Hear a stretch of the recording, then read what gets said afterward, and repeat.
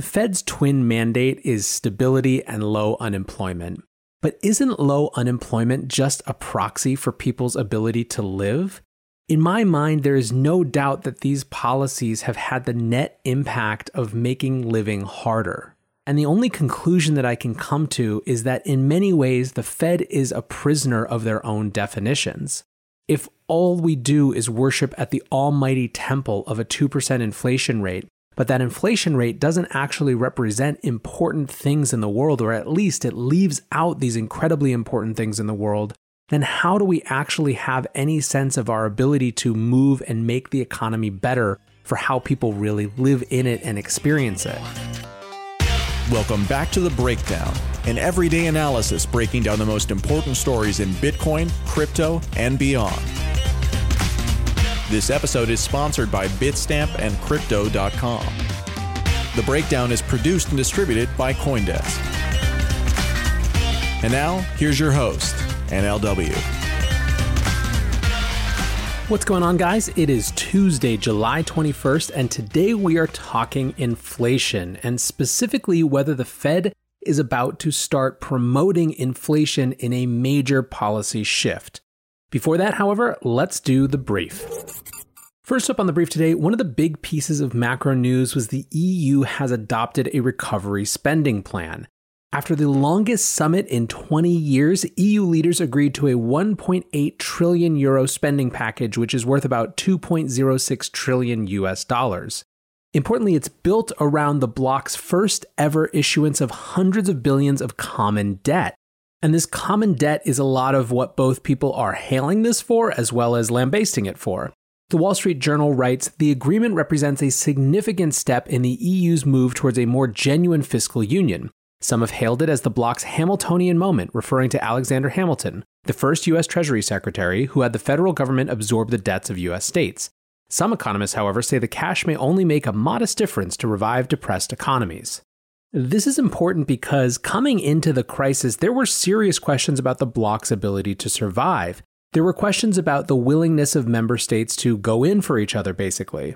Back to the WSJ, without the bailout plan, Italy's national debt risks ballooning to a level that could endanger the euro. Wealthier northern countries decided that helping Rome now was preferable to facing a currency crisis later. So this is a pretty seminal moment in not just European monetary policy, but European Union history in general. In fact, the critics of this say that same thing. Tuomas Malinen, who has been on this show before, called this stealth federalization. And he says, why does the recovery fund lead to federalization? Because 1, it establishes an unlawful process that allows the EU to acquire debt and distribute funds. 2, EU-level debt will eventually require EU-level taxation. Everyone who supports this supports federalization. So effectively, you're seeing play out two very different versions of what Europe is supposed to be, with some folks like Malinen arguing for a lighter touch version, and others, including it seems the leaders of the bloc, advocating for deeper integration. Second up on the brief today, LinkedIn is laying off 6% of its workforce. So what happened? LinkedIn is cutting 960 jobs specifically that relate to their recruiting services because of falling demand for those recruiting services. This is important because it shows the long-term impact of this crisis, and specifically it shows that the impact is not just specific to the industries that are on the front lines, right? It's not just travel and tourism. It's not just business travel. It's not just these areas that were obviously going to be impacted. It has to do with jobs further down the line, both in terms of white-collar professionals in those industries and in the service industries that help them, consultants, etc. And as there is less demand for people in those white-collar positions in many of these industries, there's less demand for hiring services. So I think that the point here, and the reason that it's a notable data point, is that we have this perception that this is really just sort of a very front line of people who are negatively impacted and that we can write off the employment numbers because of that. But it's having knock-on effects in a variety of ways that kind of level up from where it started. Third and finally on the brief today, has DeFi jumped the shark? DeFi is undoubtedly super buzzy right now, and the question is whether it's getting too frothy. Dan Robinson from Paradigm said exactly this. He tweeted out yesterday, yield farming has jumped the shark. Hayden Adams of Uniswap responded and said this: there are so many things wrong with this latest round of yield farming. Stay safe. They're responding to the introduction of YFI, Yearn.finance, which I'll let you go read. I'll include a link to it, but it basically, to me, reads almost like a performance stunt to show how DeFi is getting too frothy in some ways. Chao Wang says, I'm bipolar with regard to DeFi. Some days I'm excited, other days I feel uninspired by the hype, FOMO, and stuff built on air. Last couple of days it was the latter. No one who has actually immersed themselves in yield farming can tell me with a straight face that this market isn't frothy. My take is basically what I've said before on this show, and I'll probably say again, which is that at least the frothiness is contained when it comes to DeFi. This is a sandbox that has very high barriers to entry. You really have to study and figure out how to do this stuff to participate in yield farming and whatever else is going on, liquidity mining. This is not something that your average person can just hop into. It's not something that your not average person who's even in crypto can just jump into. It's very different than signing up for Coinbase and buying something or signing up for Binance and buying something. And that is, I think, to the DeFi space's benefit. So my take is that absolutely this is frothy. When everything that has those initials DeFi is going up at the same time, you can tell something's frothy. However, in terms of the negative impact of that, it doesn't seem to me yet to be a concern about spilling over into the mainstream in a way that would actually long-term set DeFi back. In effect, DeFi has the ability to learn and make its own mistakes right now in a relatively low-risk environment, not because it's not risky, but because the people who are taking that risk are pretty aware of what's happening.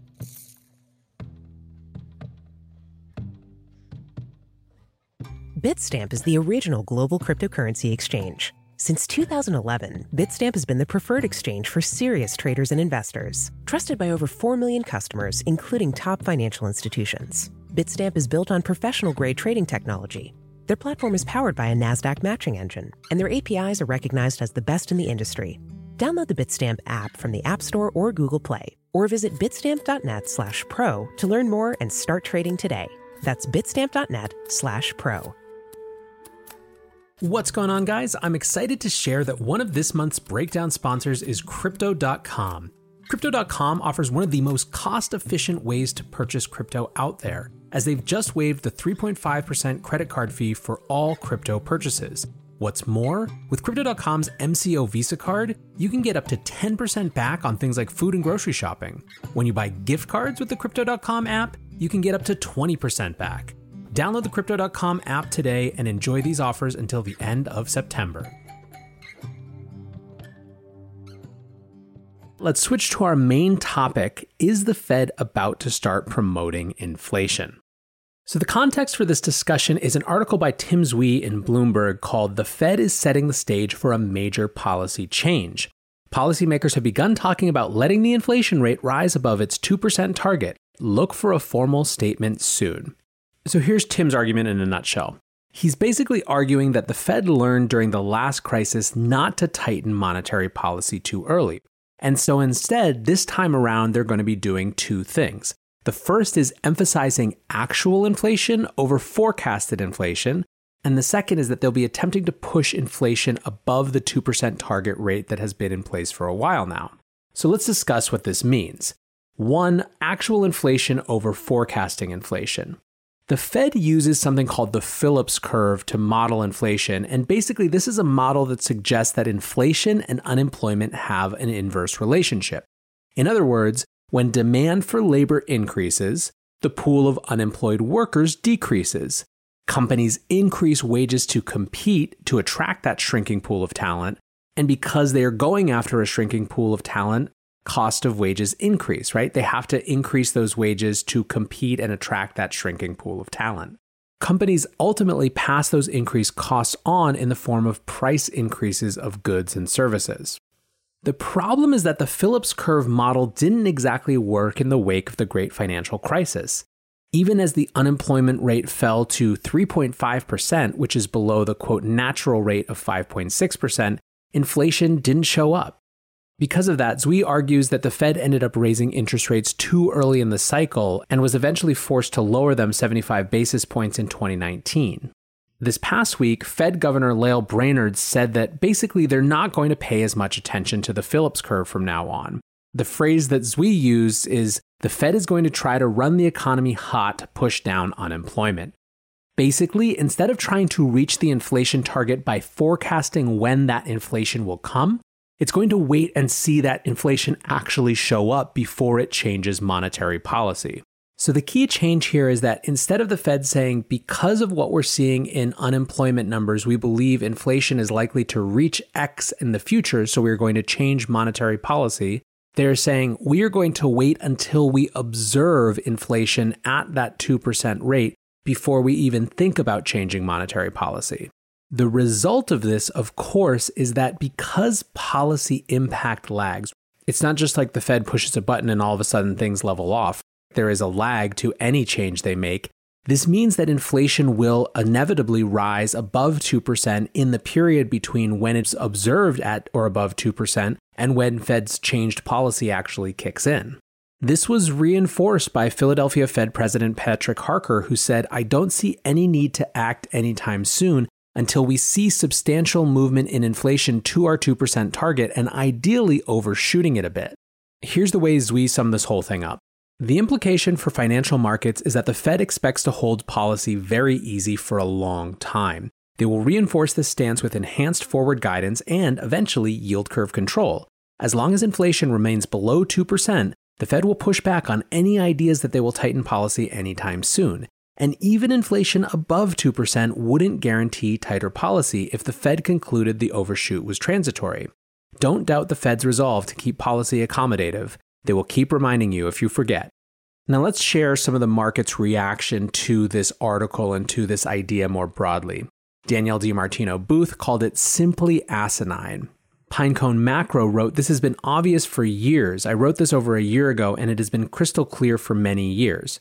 They wrote, "The moment the intelligentsia realized QE did not create inflation, our future of monetary madness was secured. We now have a false sense of security about what we can get away with without creating inflation.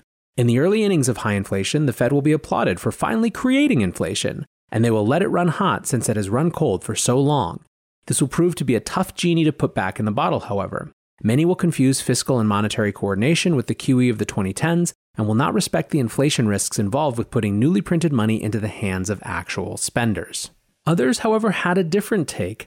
Jeff Snyder argues, as he has before, that the Fed is actually quite impotent when it comes to changing or increasing the money supply, and really what they have is the power of self-fulfilling prophecy. This is, in his estimation, all a ruse to get us to do the inflationary work for them. Let's listen to him in conversation with Emil Kalinowski on their great podcast just a couple days ago. We're now talking about, 3 full months since Jay Powell's great flood. So if there's all this massive money printing, then shouldn't it be showing up somewhere? Not just the stock market, and it's not really showing up in the stock market, at least not directly. So again, we're right back at what we talked about before, where the Fed is trying to tell you a story, but it's not a real story. It's a fiction. It's a fairy tale. It doesn't actually happen in reality.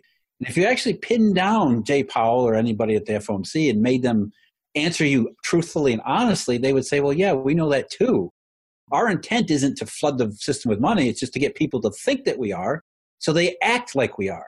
And therefore, they're trying to get you and me to act inflationary, and that will be where the inflation comes from.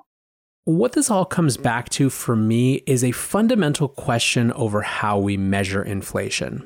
It feels to me like we've abstracted away an idea of inflation rather than really understanding how it impacts people's lived lives. On a day-to-day level, two measures that are not included in inflation, food and energy, are what people experience price changes in. Now, the reason that food and energy are exempted from core inflation measures is that people have to buy them no matter what, so their price can be too volatile. In that way, they don't actually measure a general trend of too many dollars chasing too few goods, which is supposed to be what inflation tells the story of. But to the extent that what we care about when we understand inflation is how people experience the world around them, this certainly impacts that. Food and energy have a huge impact on how people are making it day to day, week to week, month to month. And that's certainly the case in a scenario where most Americans can't afford a $400 crisis to come up, let alone food going up 5-10% over the course of a few months, which it has in many places around the country during this last period. So then on a day-to-day level, our core inflation measures don't actually get at what people experience in the real world. On a longer-term level, we don't also think enough about inflation in the context of assets and really anything you can purchase with debt. But there is no doubt how impactful these are in people's lives either. Want to save money for a better future? Tough. You have to buy into the market despite valuations being through the moon, despite that what you buy for your money gets you less and less than it did 5, 10, 15 years ago. Want to advance your career? Buy this ever more expensive college package, despite the fact that it's going to shackle you with debt that you have for an incredibly long time. Want a house? Well, just have fun because houses are ludicrously expensive and completely out of reach for most young people. The Fed's twin mandate is stability and low unemployment. But isn't low unemployment just a proxy for people's ability to live? In my mind, there is no doubt that these policies have had the net impact of making living harder. And the only conclusion that I can come to is that in many ways, the Fed is a prisoner of their own definitions. If all we do is worship at the almighty temple of a 2% inflation rate, but that inflation rate doesn't actually represent important things in the world, or at least it leaves out these incredibly important things in the world, then how do we actually have any sense of our ability to move and make the economy better for how people really live in it and experience it? All right, guys, that's going to do it for my take on the Fed and this potential shift in policy. Like I said, ultimately for me, it comes down to the definitions and what we're trying to achieve, and maybe trying to better align those goals with the lives that people actually live, not theoretical constructs and models. Anyways, I appreciate you listening. Hit me up on Twitter for ideas, for follow-ups, for comments at NLW. Thank you for your reviews and ratings. They are making a huge difference. Please keep it up. And until tomorrow, guys, be safe and take care of each other. Peace.